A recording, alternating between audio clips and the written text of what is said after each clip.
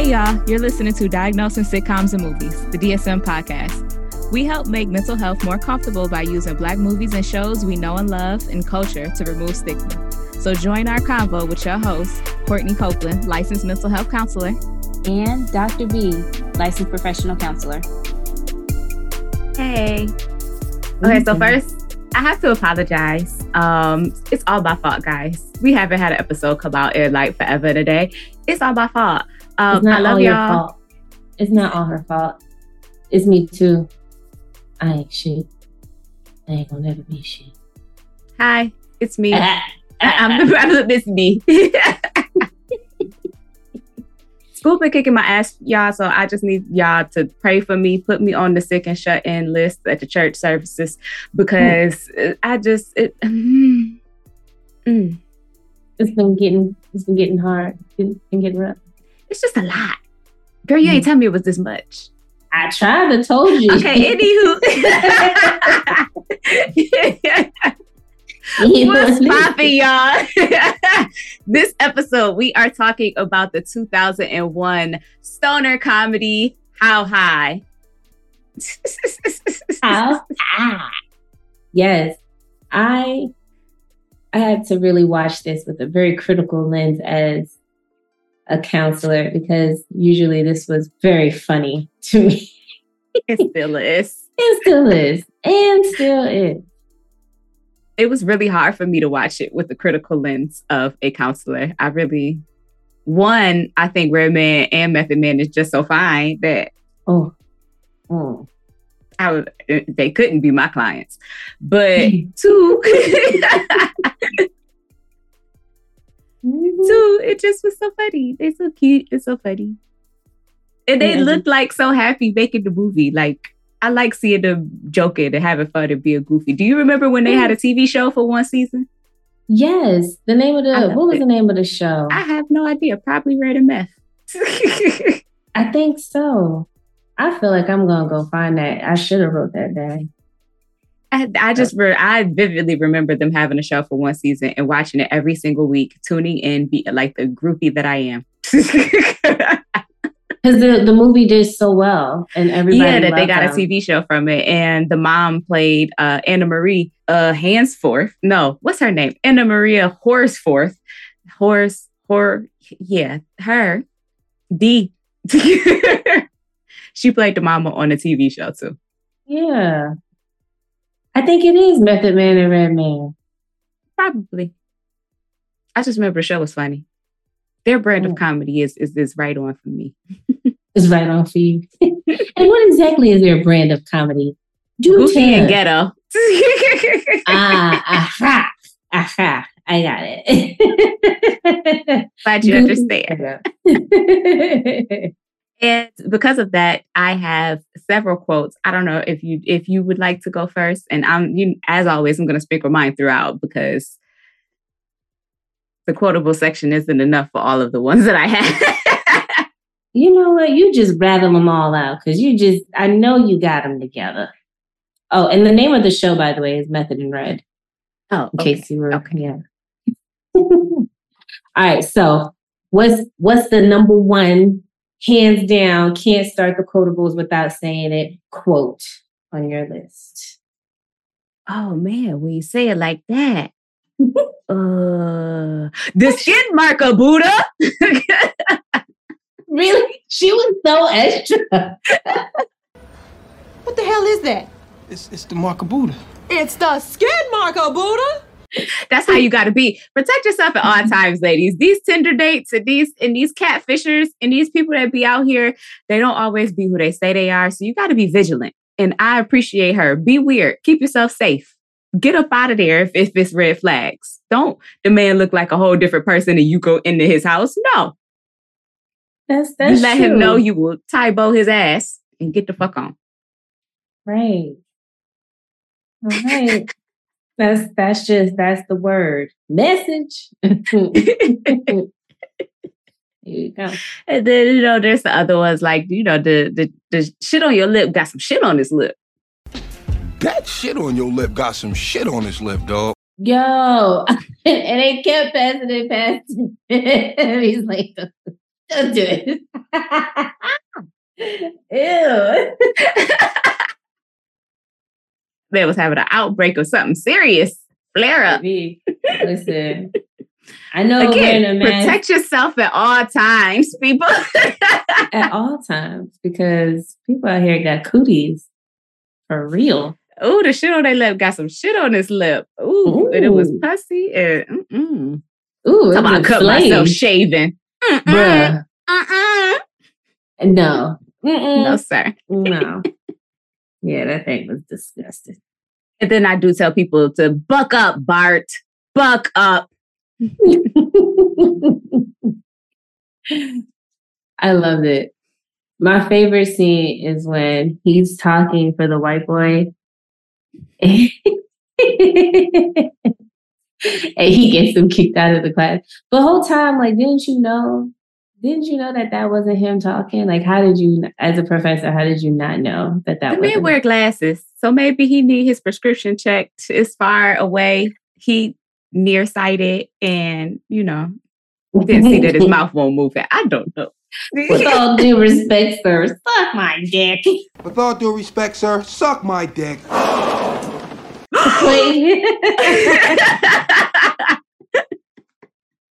I think that part stood out for me the most now, especially because I am a professor. I was just like, there's no way that I would not know that the student wasn't talking.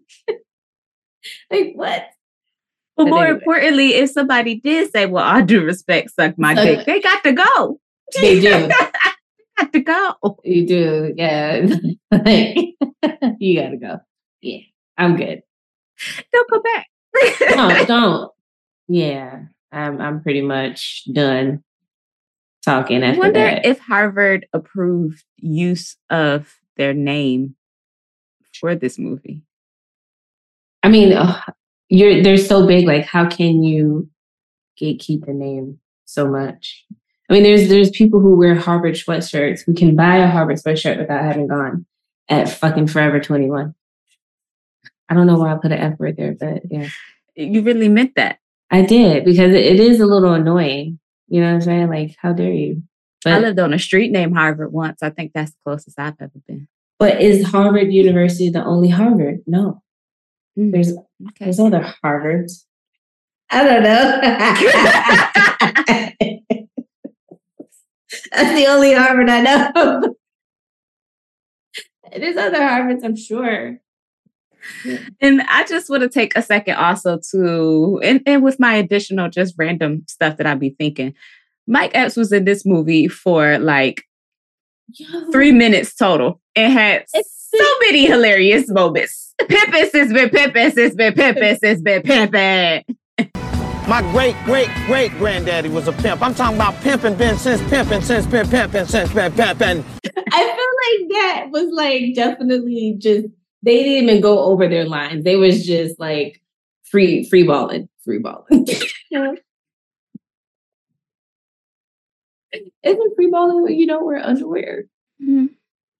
I don't think they were free balling. I don't know if they were free balling, but they might have been ad-libbing, improving as well. They may have. Do pimps wear draws? Do pimps wear draws? Do pimps wear draws? They have to be. You got to be ready at all times. I don't know, but old boy was just an assistant pimp. He came from a long line of assistant pimps. And that's why. Wait, the man said, I thought you was the one that the Lord chose.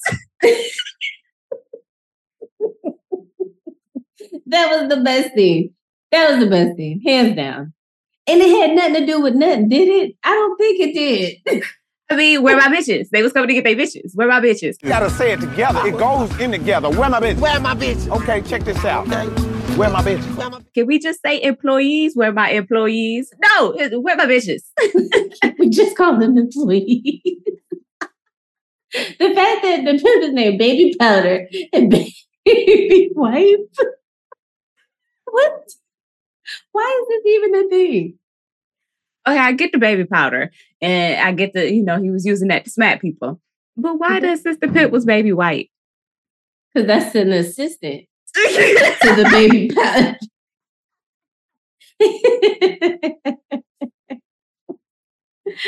baby powder is good, but you can't do a lot without the baby wipe. Oh man. Okay. So what else? What other quotes do you have?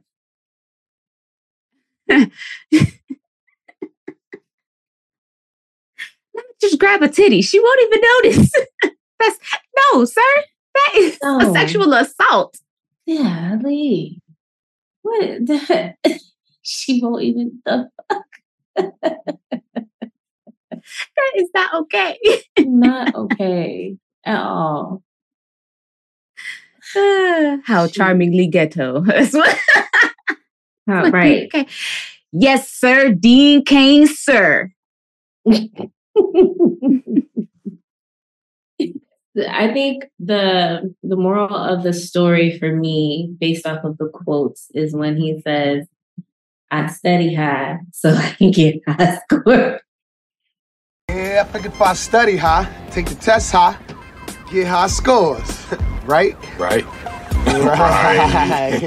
I figure if I study high, take the test high, get high scores. And they both looked at each other like, yeah.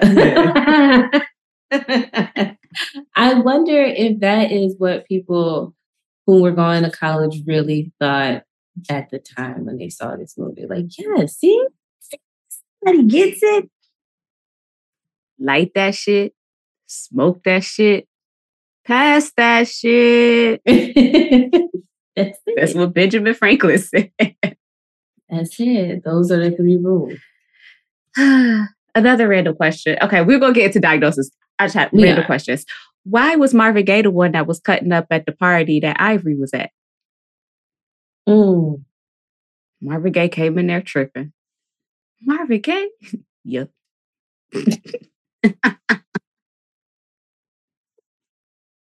Yep.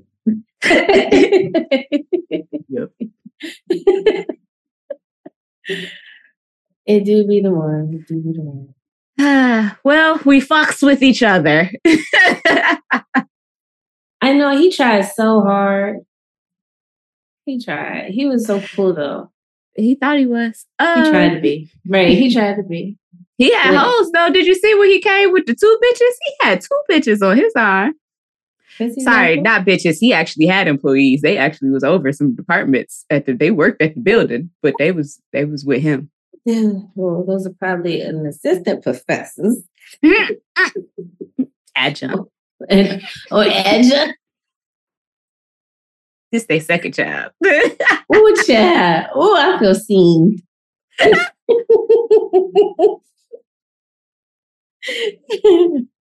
Man, the dean just kept getting his ass just chewed up. And I just, the bird seeds, with the what is it? It greased lightning. There's just exploding. Girl, yes. What would I do if I came into my room looking like this? My office. I couldn't even tell you. Lord have mercy. All over your expensive Oriental rug that you got in your travels. I know the bitch that make these. You know that bitch. Yeah, I know that bitch. Yeah, I know that bitch. Yep. I would have had an attitude. Absolutely. Mm-hmm. Well, pimps go through this shit from time to time. Well, right. He was just I think it's really interesting that he was the dean. He did very good portraying a dean. Oba Babatunde? Yes.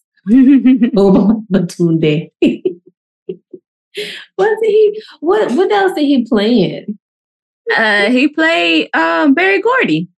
That's it. Yes. I was like, he's done a lot of other stuff, but I know that when you asked me that question, the answer to it is he played Barry Gordy. That's why I just loved him. No, that's so nice. Yes. I was like, why he had to be the dean, but he did it good. He did a great job. He's a good actor. I like a lot of the movies that he's in. He always does very good to me. With his little tiny self.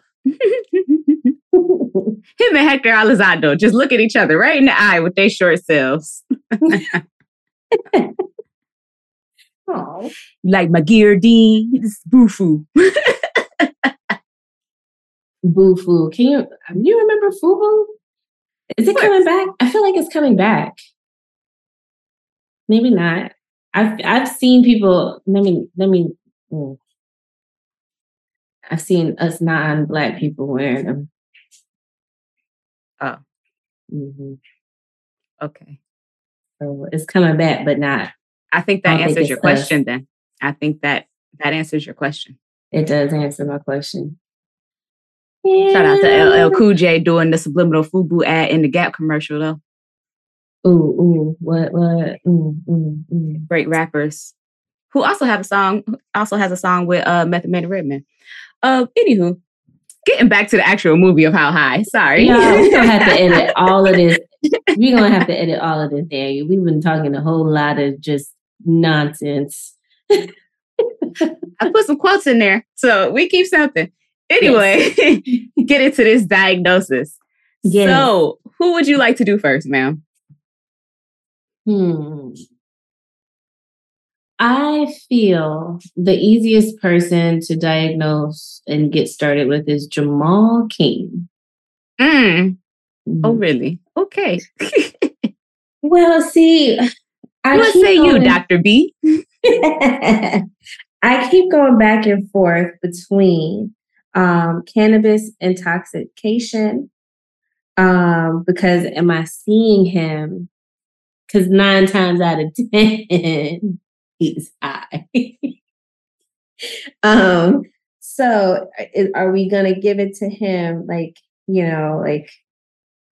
with the intoxication and then also induce psychotic disorder?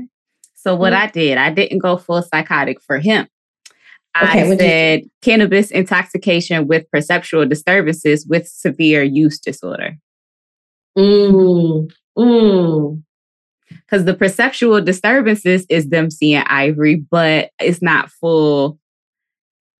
To me, it wouldn't be full psychotic disorder induced because they once Method Man told him, or once Silas rather told him, then they were purposefully seeking ivory. It wasn't that they were afraid it was causing them distress. It was to the point where they felt like they were hearing things or seeing things that, like, no, they full on knew other people can't see this.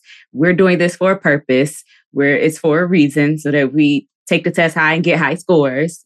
It's for a reason. So I gave it perceptual disturbances instead of induced psychotic disorder. Okay. So then tell me what your thoughts are when he has that moment when he says, I'm a ghost. No. Oh. Well, yes, that. But Jamie, his moment when he actually with Jamie, when he has his moment in the classroom with the teacher, with the professor in front of the entire class, and then it turns out to be his mom, and then he's on the table in front of everyone. So where does that fit in with the diagnosis? Me just trying to be nice because I like him. See, this is why he shouldn't be my client, because he's fine. And I didn't want to go full or psychotic. But that man definitely saw his mama in the sky. So yes, it really is in real life induced psychotic disorder, cannabis induced psychotic disorder. But he was fine. So I was trying to be nice. That's not how this works. No, I'm a terrible, terrible clinician. I've been away for a while, guys. My brain is fried. And look, I'm like, wait, hold up. I know for sure that man. His mama in the sky. He was damn full on hallucination. Ooh, yeah. I mean, yeah, he definitely had the hallucinations, a few delusions here and there, but he didn't have the abnormal psychomotor behavior. That don't look like psychomotor behavior to you. Okay, if you don't. Okay, maybe you have a point. Yeah, you're right. Yeah, so I'm sticking with it. I agree. You right. I'm wrong. No, that's usually not how this goes. I don't like this side.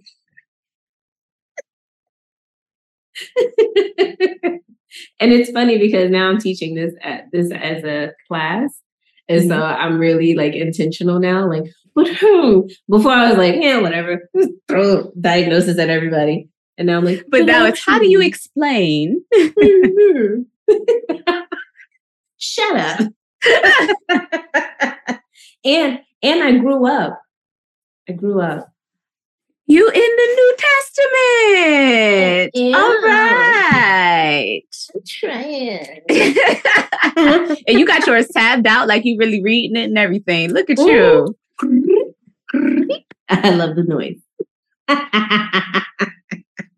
For the people who are listening and not watching on YouTube, I am merely joking and being facetious when I say New Testament. Definitely talking about the DSM-5 text revised version, but not these diagnoses are not in the Bible because that's not what the Lord shows. It's not. It is not. So yeah, I really feel like with him, that would be the main disorder. I agree with that being the main. I also gave him the Z code of educational maladjustment and discord with teachers and classmates. Yes. Yeah. And he got severe mama issues. And Jamal was low-key a bum. Yeah, I was out here trying. Jamal was like, no, I'm trying to marry Jamie, make her my future ex-wife, and live off of that, and we good. My future ex-wife. I just can't. I love that for him, though. He had life figured out. You if he likes it, I love it. If he likes it, I love it. Jamie was consenting and agreeing. He was being upfront with all of it. He was not lying or misleading anyone. He really was telling everybody, hey, I am here just trying to skate by and figure this shit out. And everyone consented and agreed and allowed it to happen. If I tell you who I am and you allow me to be that, whose fault is it? Okay. You got a point there, I guess. So then, but speaking of Z codes, what do you think about Z55.1? School unavailable and unattainable. It's not. That boy was at community college for what she say, 8 years, 6 years. He was there every day. But it isn't attainable. Just because you're there doesn't mean he had access. He had access. He just was. He said, if I could squeeze 6 years out of community college, I could do a good 12 here. Indeed. So, what about homelessness? He was living in a dorm. He had a place to stay. I Need Money didn't. And so I put that for I Need Money and not Jamal. The fact that I Need Money could actually speak the whole time. And so then let's get into we'll come back to I Need Money because we haven't said what we would do with Jamal as a client, because I am very concerned about his issues with his mother and just some of that attachment that he has there. And then is kind of wanting to step into Jamie's world and allow her to provide for him in that way. And yeah, I'm concerned about what that would look like once Jamie is his future ex-wife. Then what, Jamal? Yeah.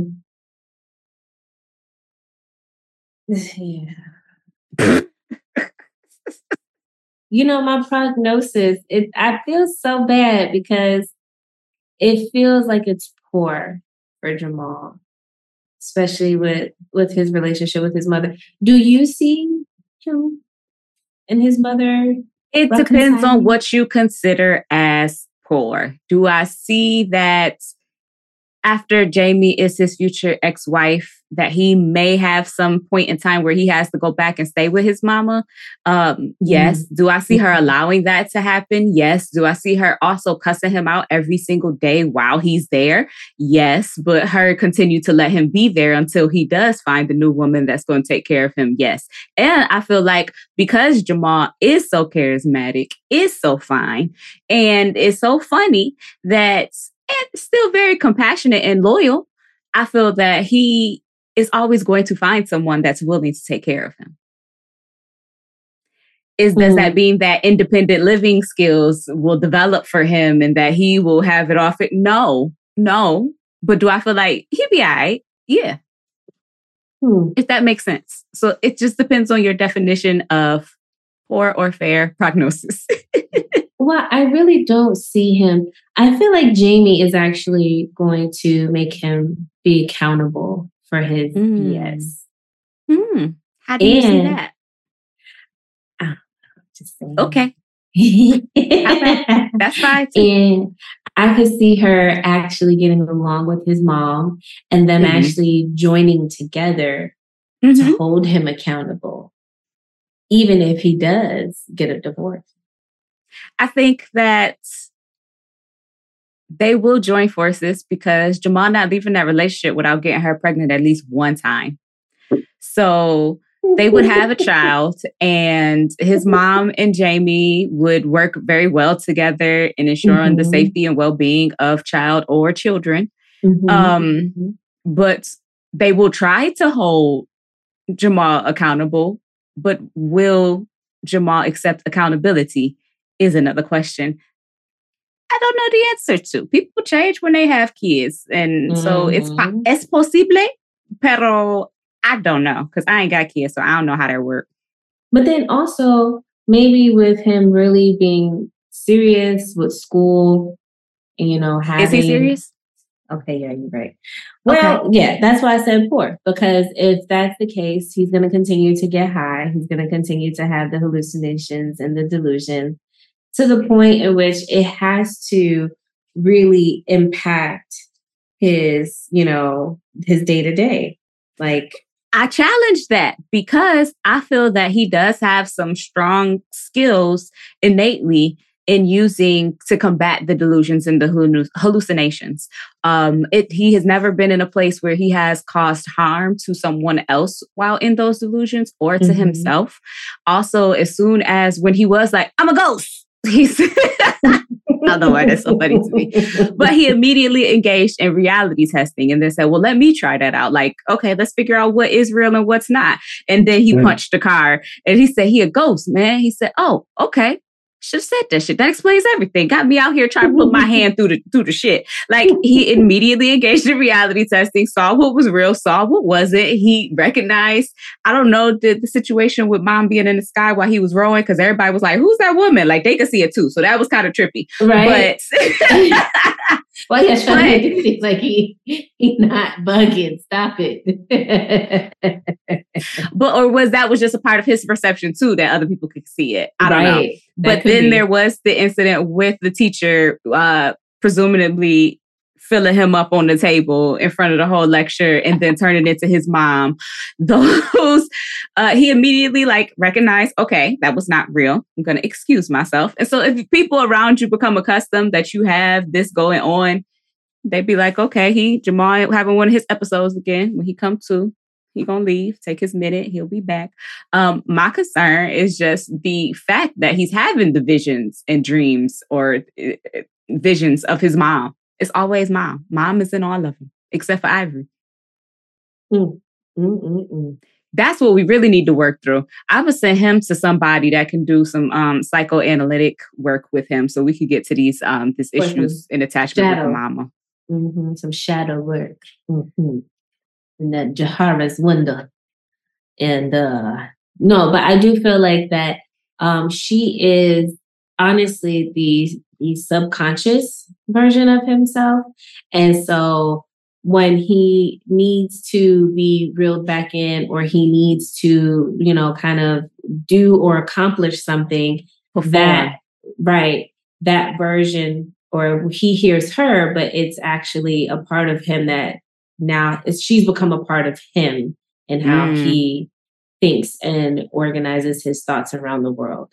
And so it seems as if he would have to undergo a moment where he separates and understands his life experience from his point of view and not necessarily looking at it and trying to be so pleasing to his mom to an extent that he constantly has her in his head.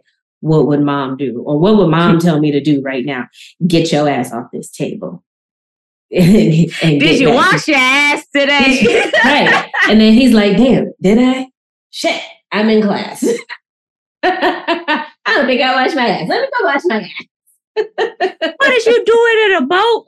Road, nigga. Right. Like, yeah. So I think she comes to mind when he has to get out of that delusion that he's having. Like, snap out of it. It's a lot of that has been the only push that he has had, like towards motivation, because left to his own devices, he just kind of like, I'm going to, breeze my way through this. But she has been the constant, like, what do you have going on? Your sister has her master weave technician and your brother got his master barber license and he paints velvet pictures in prison. What do you have going? And so kind of trying to keep his...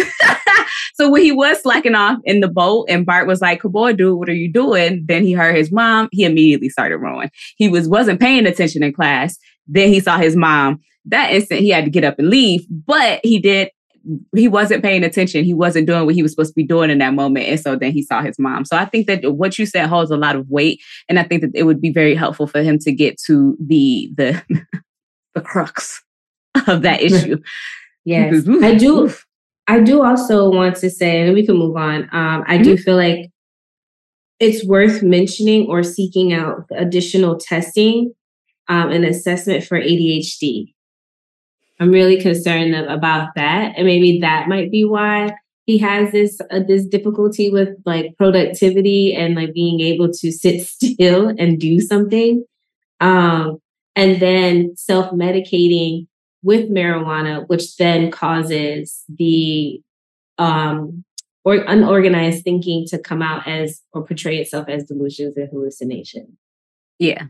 I can understand that because self-medicating using marijuana is something that is very common in our young Black men who have ADHD. So that's an actual concern. And then there is the instance of him not being able to stick with things for a long time. Like, oh yeah, I can pay attention to the fact that I'm sore. I'm coming up to African-American studies late. You know what? I can't even sit here. And I can't pay attention in women's studies, even though I love bitches, like he said. And then, then with the running and stuff, that was a lot for him. And it was a mundane, straight thing. So he threw the order other way and caught a taxi. I could see that. Yeah, so that would be an additional assessment or, inclusion of treatment that I would consider for him. Additional testing to be requested. Yeah.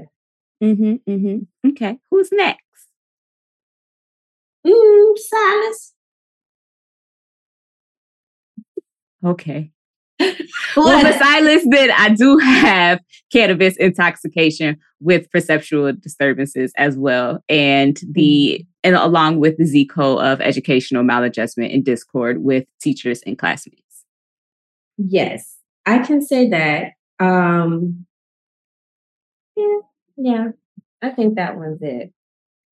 I also looked at the ZCO of underachievement in education because Silas, and that's kind of what Ivory was telling him, like, you smart, you can do this. Like, you just need to take the test and you need to go.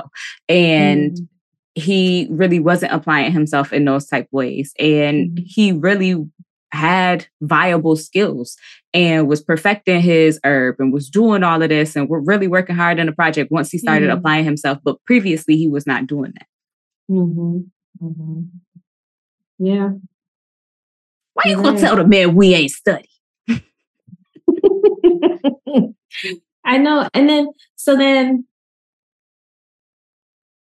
that was the hard part about like really trying to see this as something that could possibly happen, right? Because there's this part of me that's like, how real can this get? And so if in the event In the event one of my students is getting high and a ghost is telling them the answers to all of my exams, what say you, Dr. B? Right. Is AI involved in some way? Because everybody blame everything on AI now. It's because of AI. I'm thinking like, okay, so based off of this show, based off of the movie, it's showing that Ivory is giving them the answers. However, conceptually, we know or we can assume like, okay, is that really happening? Or do they actually have the knowledge and it's coming back to them as if he's able to go through the door and get the answers from the answer key? Walk through the wall. Right? I see where you're going. I just want to challenge with the scene where Ivory is standing over them and they are marking answers themselves. And he says, no, what are you doing? It's B.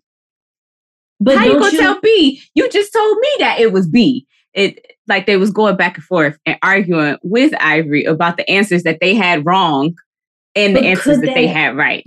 Could that still be them? No. But showing up in the form of Ivory. Like they're giving it this persona of Ivory because they recognize that, oh shit, this is where Ivory's ashes were. Oh, but actually it's them. Right? They're controlling it. I am going to go less pathological with it and just go more spiritual in that they believe Ivory is there, so Ivory is there. Yes. Same thing. You're seeing the same thing. But I'm saying it from more like there is an afterlife. He is a ghost. He was in heaven. He is coming down and assisting as a guardian angel type thing, opposed to he is a figment of my imagination whom I control and is representative of the information that I kind of studied on the test. And I believe that I do well, like a placebo, because he is there. We're saying the same thing. We're just approaching it from different places. Okay. All right, fine. So with that being said, why not give him the psychosis? Because no. Damn it. That's where I put my hoof down. No. Put your hoof down.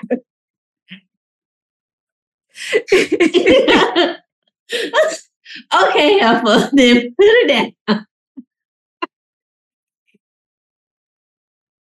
Literally, because Heifer have hooves.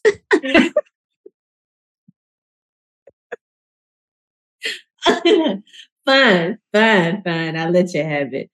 Who's next? But no, I'm saying, what other episodes did he have besides perceiving Ivory and the elf that jumped out of the lady wall when they was getting their score?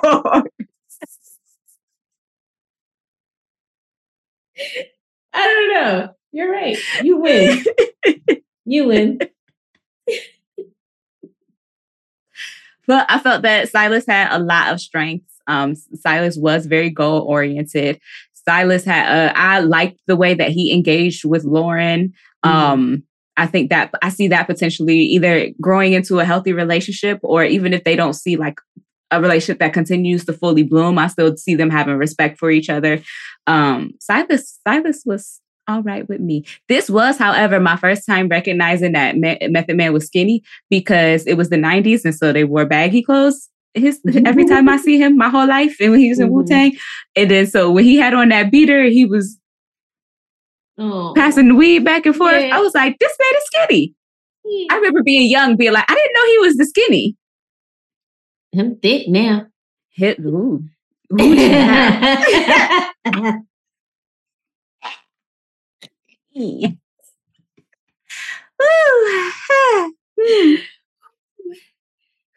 A cliff. Clutch the pearls. Ew. What is your prognosis for Method Man? Get it together. I can't. I feel like men on film. Oh my God. That man is something else, ain't he? Ooh, he fine, child. Ooh, he fine. Ooh, he fine. they both fine to me. Yes. Method Man aged better than Red Man, and like he work out, but it's so handsome. It's so fine. It's so fine. It just made me think of that episode of Jamie Foxx where they was fighting over that girl and they was in the studio. Serial killer. And I was like, why is she mad? They both want you, girl. They both want you. Okay, anyway, that's not how high. Okay, so coming back. Not a conflict at all. See the problem. There's enough for me to go around. I'm sorry. I forgot where it was. Hi. I'm mad.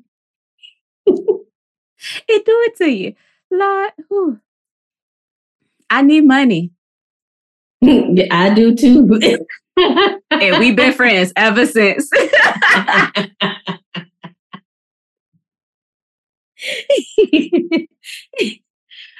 So that scene when he pull up and he actually becomes their roommate.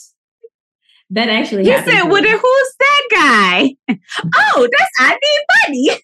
Right. Where he sleeping?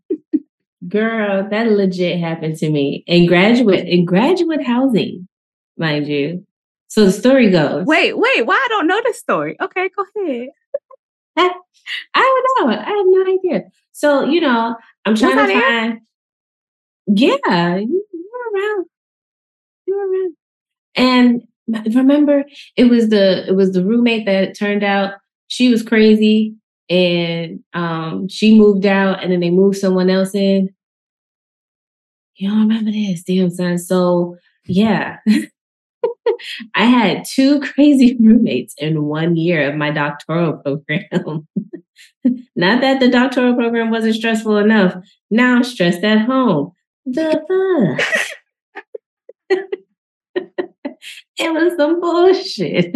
And I told them, don't you put nobody else in this apartment without me approving it first. So they put this other person in here, and this is how they got me.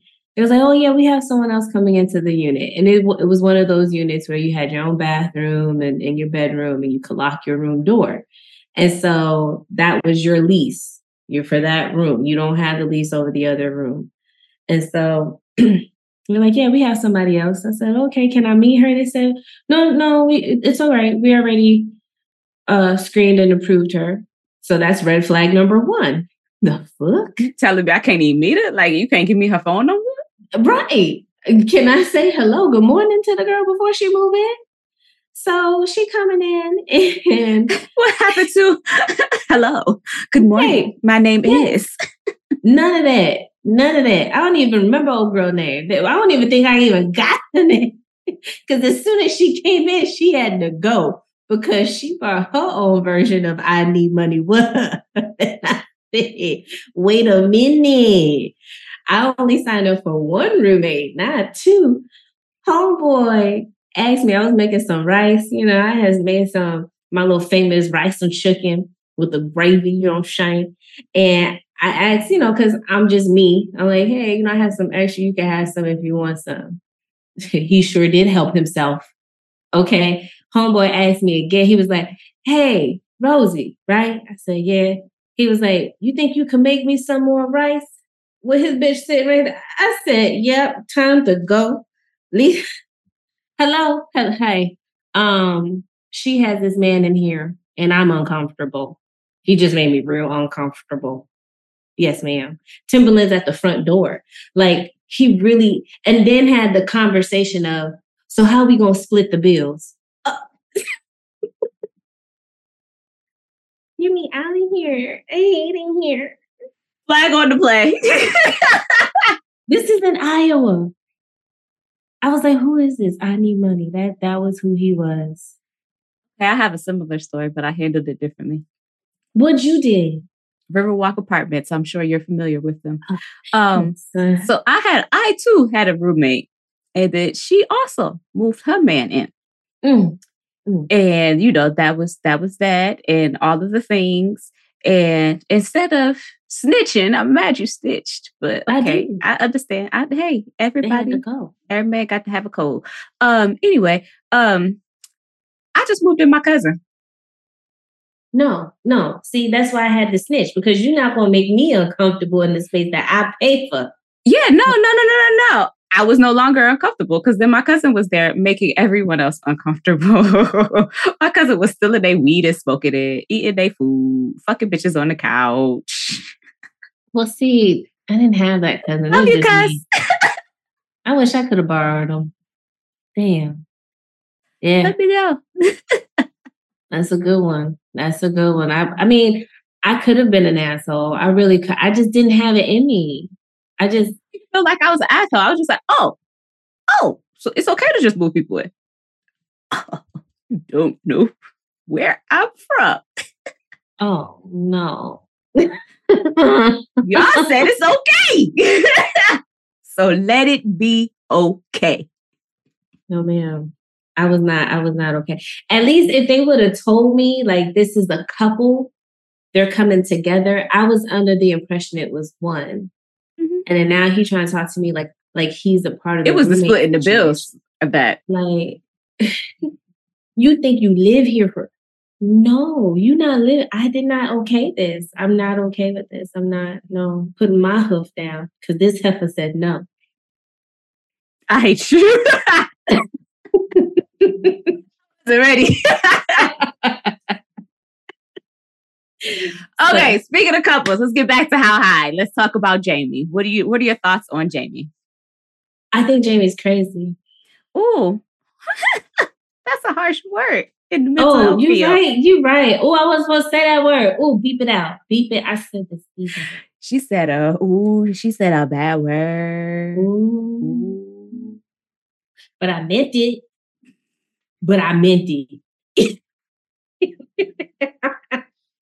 No, I feel like, with Red Man, Jamal, he met his match with Jamie. that's you ever smack your mother around and right. It's still a car. Oh, you ever steal your mama's car and smack her around when she asked you about it? No. What? Oh, I did get arrested once, but my mama dropped the charges. Close enough. Like, what? You'll do. Not a felony, but you'll do. I can work with it. It was just yes. I'm good. Okay, so I did not say crazy. What did you give her? Gave her oppositional defiant disorder. I could see it.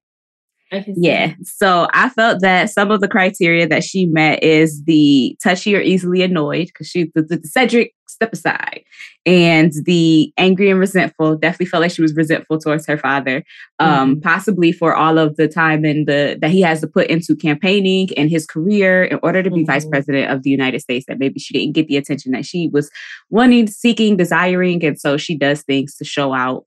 And this is how she does that. This is aligns with some of that vengefulness, deliberately annoying others. She's purposely trying to get on her father's nerves. Mm-hmm. And she thought it was funny when they was talking into the thing. We can't be fucking around no more. We can't be da-da-da. She's, if my father were to lose his campaign, I just don't think I could live with myself. So like she was doing all of that on purpose. Mm-hmm. Actively defying or refusing to comply with requests from authority figures or with rules. Definitely could see that. And arguing with authority figures. Okay. I'm definitely on board with that. I wasn't going to diagnose her other than like, she just this interesting bitch ooh, Raymond. Where'd that come from? Damn, now she got to be bitches. Where's my bitches? My bitches. Yeah, so she was just one of those characters where I was like, okay, you're interesting. I don't know if I need to diagnose you, but she didn't get one. That's rude. Though is kind of how I felt about Lauren, because she very much just gave me victim of like patriarchy, classism and racism. Like, I owe everything. I wouldn't be here if it wasn't for his family. So I got to be his woman. And I've known him my whole life. So I got to be his woman. Like, he owed me. What type of shit is that? We is free, Lauren. Yes. So I think she has a relationship distress with intimate partner. Yes.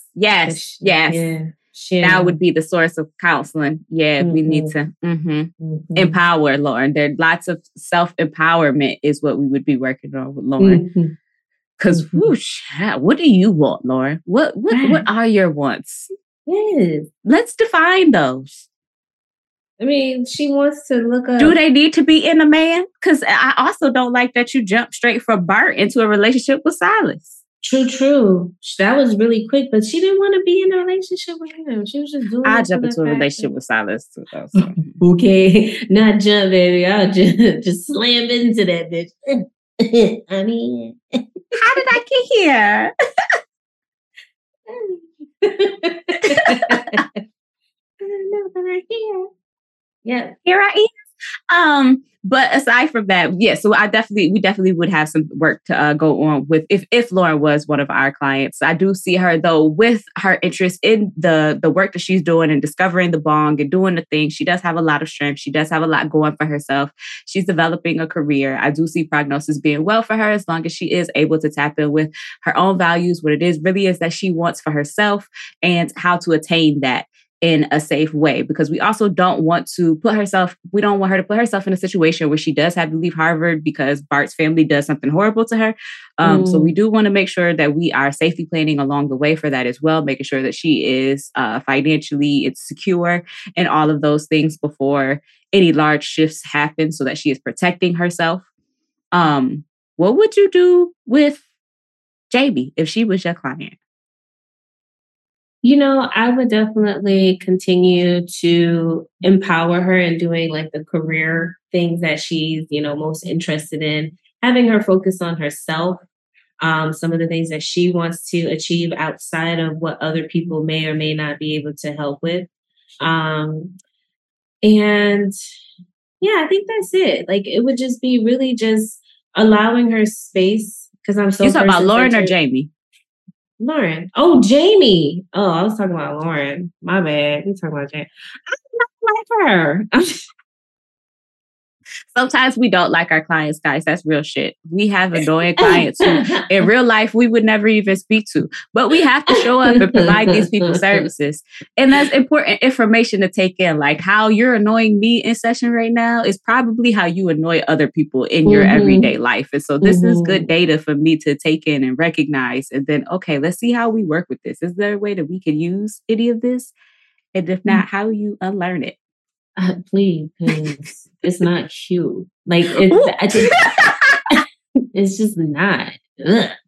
She's so annoying to me. Like she just gave me spoiled, privileged brat. And she was. I struggle with that. That's me being well aware of myself. I am a better counselor as I know myself. And sometimes I can find myself having a little less patience with individuals who come from a certain space of privilege and aren't aware of their privilege, right? And so then I have to have that moment where I have to self-reflect on why that bothers me and why it makes me uncomfortable. And it's because I've dealt with a lot of hard things and I had to learn how to adapt and be nice to people and how to be cordial. Even if I don't necessarily agree or like them, I have to be cordial. I learned that. And I felt like she didn't necessarily have that. And having to go through that with her would be really challenging for me as a counselor. So how do I see myself working with her? Really going through and kind of tackling those interpersonal things for myself. And then helping her become aware of some of the things and how she shows up in spaces and expectations within her relationship, whether that be from Jamal or from her father. That's all I have. Definitely. I think the biggest landmine I would try to avoid is just getting into any type of power struggles, especially with Jamie specifically, but anyone who has ODD is just not getting into that back and forth. Matter of fact, girl, you the expert. You are the expert of your life. No one knows your circumstances and your situation better than you do. So you inform me, ma'am. Help me. Help me. Yeah, really leaning into all of that because I don't think she would come back, let alone listen, let alone come back if it was approached any other way, because there is already the power differential that can sometimes exist between client and patient, not client and patient. Those are the same things. Client and therapist, but I definitely would try to, which is something that I try to regularly do, is let everyone know we're equals in this relationship. It's a therapeutic process that we engage in together. But I would want, girl, you the boss. I'm just the assistant. Yeah. I come from a long line of assistant. That's it. I come from a long. Yes, that's it. Let her know. I'm here to help you. I am at your service. I think if she is, I think there would have to be a lot of life circumstance in order for her prognosis to be any different and life to look any different than what it is right now. I think there would have to be a lot of life lessons that happen, more so than just what the work that she would be doing in therapy. I think too, it's important to still understand her worldview, right? And so while I may not necessarily have the type of class privilege she might have, there are some things or some intricacies that I can still be empathetic to, in her world, in her experience. First, she's presenting as like a biracial, right? So that already within itself has so many layers that can be unpacked and can be difficult for her. And maybe the persona and the behaviorisms that she's having now are just really a shield or a guise to help her stay guarded and protected because it works, right? So really kind of unpacking a lot of the things that she's, showing or expressing and finding that root cause for why she shows up the way she does. That baby needs some just attention and acceptance. She needs attention and acceptance. And I just hope that I think that Jamal's going to be able to give some of that to her. But I think they both just know who they are. And so I think they have realistic expectations from each other, which I think is fair and I think is healthy.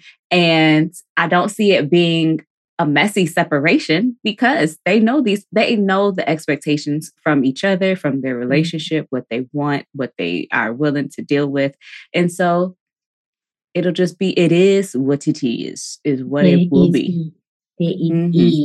If we could add that to the next DSM, that would be good. Thank you very much. A Z code, it is what it is. Z code, thank you. And if not, it'll be in a future episode of Diagnose, Sick Cause of Movies podcast. So boo, there go ours. Period. Boo. So speaking of our diagnosis in our book, player hating dickhead goes to Dean Cain, sir. And you know this. It's so the many ways that Dean Cain the many ways that Dean Cain was a PhD, player hating dickhead, personality disorder. There are additionally, you can find it on YouTube, guys, if you ever just bored and need something to do. There are deleted scenes that you can see that didn't make the movie. And one of those is that Dean Cain actually graduated from Morehouse. And he actually was one of the co-inventors of Pork Chops to Chunky. But because of his attitude and his PhD-ness, his personality disorder, he didn't prosper with the rest of his friends that was making the Pork Chops to Chunky. And they went on and made the shit without him. And he went to grad school. And became a salty dean. Facts. And so some of the things that we see where with the enduring pattern of inner experience and behavior, it deviates markedly from the expectations of his culture as a strong black man. What you do being a player hating dickhead. This pattern has manifested in his cognitions with the way that he perceives and interprets himself as well as others, and how he sees Jamal and Silas and calling them charmingly ghetto. I love it. His affectivity, he has a large range, intensity, liability, and inappropriate sometimes emotional response levels to certain things. Like if somebody, Jamal wasn't even roasting him that well. Those jokes wasn't even that funny, but he was turning red. You devastated disco Diddy. Yeah. You Angela Davis mustache having. That's the best. Oh, I love it. Yes. But also we see his impaired interpersonal functioning, his impulse control, where at the end he comes and tries to mess up the whole party. And with an axe, you came in with a whole axe, bruh. Calm down. God, people is getting high. It's a party. Why do you have an axe? Made them, I need money. This nigga done fucked up my shit. And there it was, the moment when he decided to speak. Selective mutism at its finest. That's what I diagnosed him with. But is there a treatment? Have we settled on a treatment modality for player hating dickhead? Personality disorder? Oh, no. Well, I mean, it does. We can go on and how this enduring pattern is inflexible and pervasive. There might be no treatment for it. It leads to clinically significant distress or impairment in social, occupational functioning, and other areas that are important to your everyday daily functioning. And it is a pattern that is onset and can be traced to at least early adulthood. So he was being a player hating dickhead with Pork Chops and Chunky, and he still is being a player hating dickhead with Silas and Jamal. And that's it. I mean, he got a few Z codes in here. I mean, I think he might also have a threat of job loss at this point.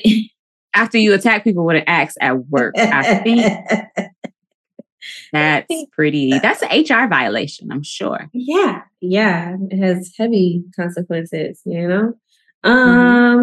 Let's see. I'm trying to think. What else can he be diagnosed with? I think that's it. I don't know, but I have a non-scientific theory that sellout Black people have a serious dissociative disorder that causes them distress. And so when they see Black people just living and being great, they hate that shit because they are so dissociated that they can't have that. There's no real science there, though. This is just what I think about people. Yeah, I'm trying to think, like, what medication could possibly... He needed to hit the bong. He did. He just needed to hit the bong. It does change things, you know? Can work. We see how drastically it changed things for Gerald. It did. Was it drastic? I felt like it was a little gradual. Yeah. The man showed up in a robe. His hair was all messed up. But I mean, now that one... He was trying to roll stuff with damn scotch tape and paper. He's the desperation. Sure, good. You're right. Yeah, it wasn't gradual. Ain't no damn baby. Right. Like, what the hell? And I did, however, diagnose Gerald with cannabis-induced psychotic disorder with moderate or severe use disorder because he didn't know that he was supposed to even see Ivory. He didn't know Ivory was supposed to be real, and it caused him a lot of distress. It did. Yeah, I agree. Yes. He gets the psychotic one. That was really evident. He came in there crazy. Oh my God, poor thing. Whew. And then I think toward the end, it's kind of like he was going through withdrawal. And then they let him hit the bomb. Right. And then he was better. Because he's no longer going through withdrawal. Yeah. So now he's just a wee head. So for I Need Money, other than his Z code of homelessness, or houselessness, is that what we're saying? I gave him other housing problem, Z59.9, other housing problem, because technically it's not sheltered homelessness because he's not staying in a shelter. He's staying with friends on the couch. But it's not his home. But it's not his home, but it's not a shelter. So I just felt like it was other housing problem because it is not secure housing. It's not stable. It could change at any moment. And I did give him selective mutism because clearly he could talk. And then I also diagnosed him with kleptomania because that man was stealing everything. He stole the eggs in the milk. Like, why? That's what Method Man said. You're not supposed to steal from us. Right. Put it back. The fuck is wrong with you? Golly. But when they needed him, he came through. As a real friend should. Right. Didn't say the man wasn't a good friend. Reliable. Reliable. Indeed him was. He helped steal Gerald's bike. And run it in front of a truck. Yes. Bicycle. That's what was needed in order for Gerald to understand who he's fucking with. I think it actually initiated the fuck around and find out cycle between all of them. It's unfortunate. Yeah, that happened. I, however, diagnosed Bart with narcissistic personality disorder. He got on my motherfucking nerves. I think I would also like to add player hating dickhead on there too. I think, you know what? Yes. Yeah, you can have two personality disorders. Right, with player hating dickhead features. Yes. I felt that Bart had a grandiose sense of self-importance. He was preoccupied with fantasies of unlimited power. He believed that he was special and unique and that he could only be understood by other special, unique people, not Jamal and Silas.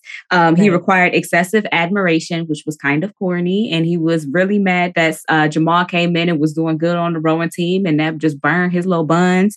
And he also had a sense of entitlement with being, was it the Brewster house? Somebody great grandson, whoever the hell he was, and then interpersonally exploitive because I do feel like that was part manipulation with Lauren have to be in a relationship with him. That was exploitation. Oh, absolutely. Violation of human rights. Indeed. Bart. Bart. What kind of name is Bart anyway? Ugh. Fuck up, Bart. Okay, your name is Bart. I'm sorry. What's the next name? Do you know anyone named Bart besides Bart Simpson? No. Me neither. So there's that. We love you, Barts. All of the Barts of the world. You know who I didn't expect name-wise to be named Twan was Twan.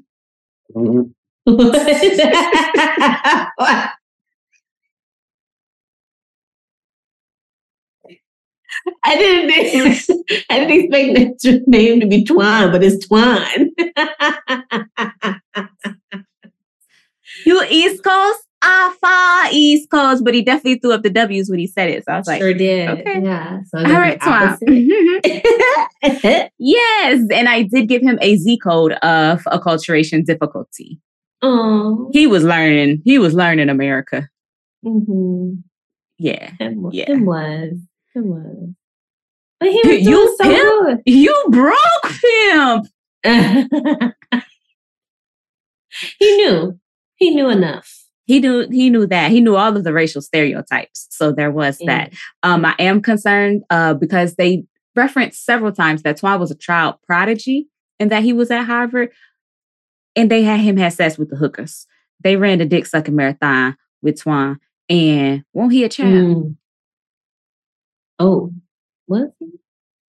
He said, I'm a child prodigy.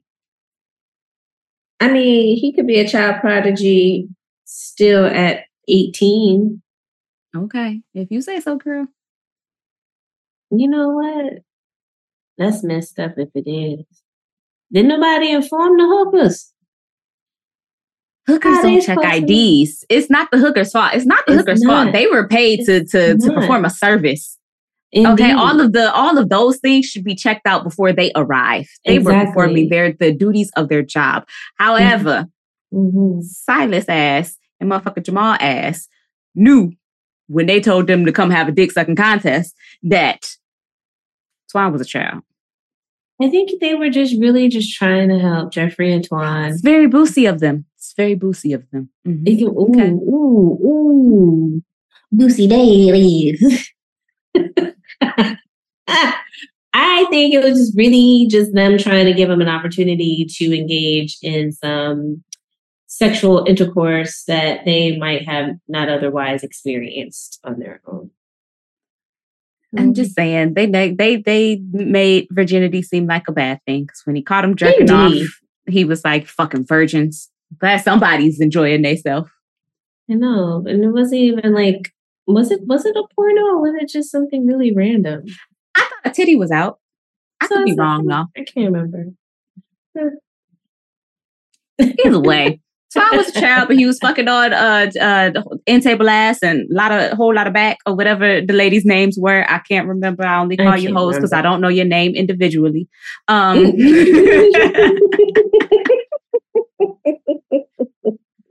But along with Twa, I gave Jeffrey, the roommate, who was pledging adjustment disorder with anxiety. It seems like he was having a hard time adjusting to college life, and it made him a little on edge. There's lots of worry there. I'm sure it didn't help that he said the N-word and got bitch slapped as he deserved, because that kind of put you on edge if you know. Did he break his neck?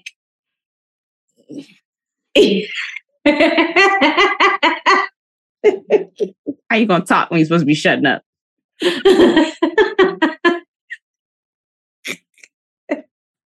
Oh, poor Jeffrey. He signed up again. When you consent to the things, when you sign up for it, and then the things happen, who's to blame? Right. Not I. I made a complaint. I snitched. I said, not no more. I need money. Get out. However, I said, oh, you think I need money? Let me show you I need money. Oh, shit. I didn't realize that's how that situation played out until I look at it now from this adult lens. Ooh. Anyway. Did you diagnose in any way Ivory? Oh, bro. No.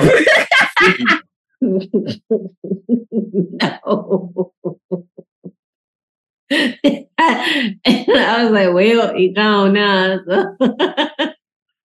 Yeah, I'm not, what was it, Casper Daddy and Whoopi Goldberg. I can't therapize the ghosts. Right? You know, it's a damn shame with having the Ivory. You predicted that shit too, man. Yeah. I got your back. Even if my dress got on fire, I got your back. Like I fall out of a window, got your back. I get hit by a bus, got your back. That's a friend. You know what? Jamal and Silas have some good ass friends. They have if nothing else. Mm-hmm. Yes. Wow. And then Ivory agreed to spend his afterlife helping these fools. Courtney, I just want you to know, I got your back. I don't want to go through all them ways in which I have to have your back, but I got your back. Oh, you best believe I'm going to be there. When you blaze up, what up, friend?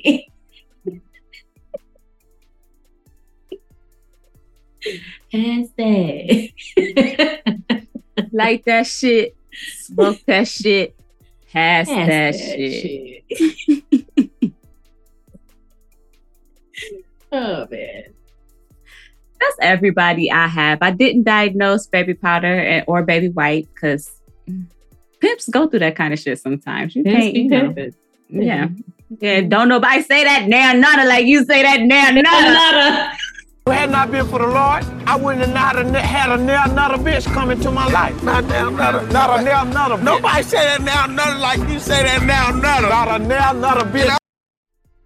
I think that's a great place to end the episode, guys. So if you would like to support the show to help us get more content out to you all, you can visit our website and follow the Support the Show link to become a Patreon member or donate on our Cash App. Now, we're happy to give the kind of money that jingles, but we'd rather the kind that folds. As always, be sure to follow us on Instagram at the DSM Podcast, and you can subscribe to our show wherever you get podcasts. While you're there, go ahead and leave us a comment because we are counselors and actually care about what you have to say. Go cop that merch. Until next time, peace. Okay, bye, you cinephile.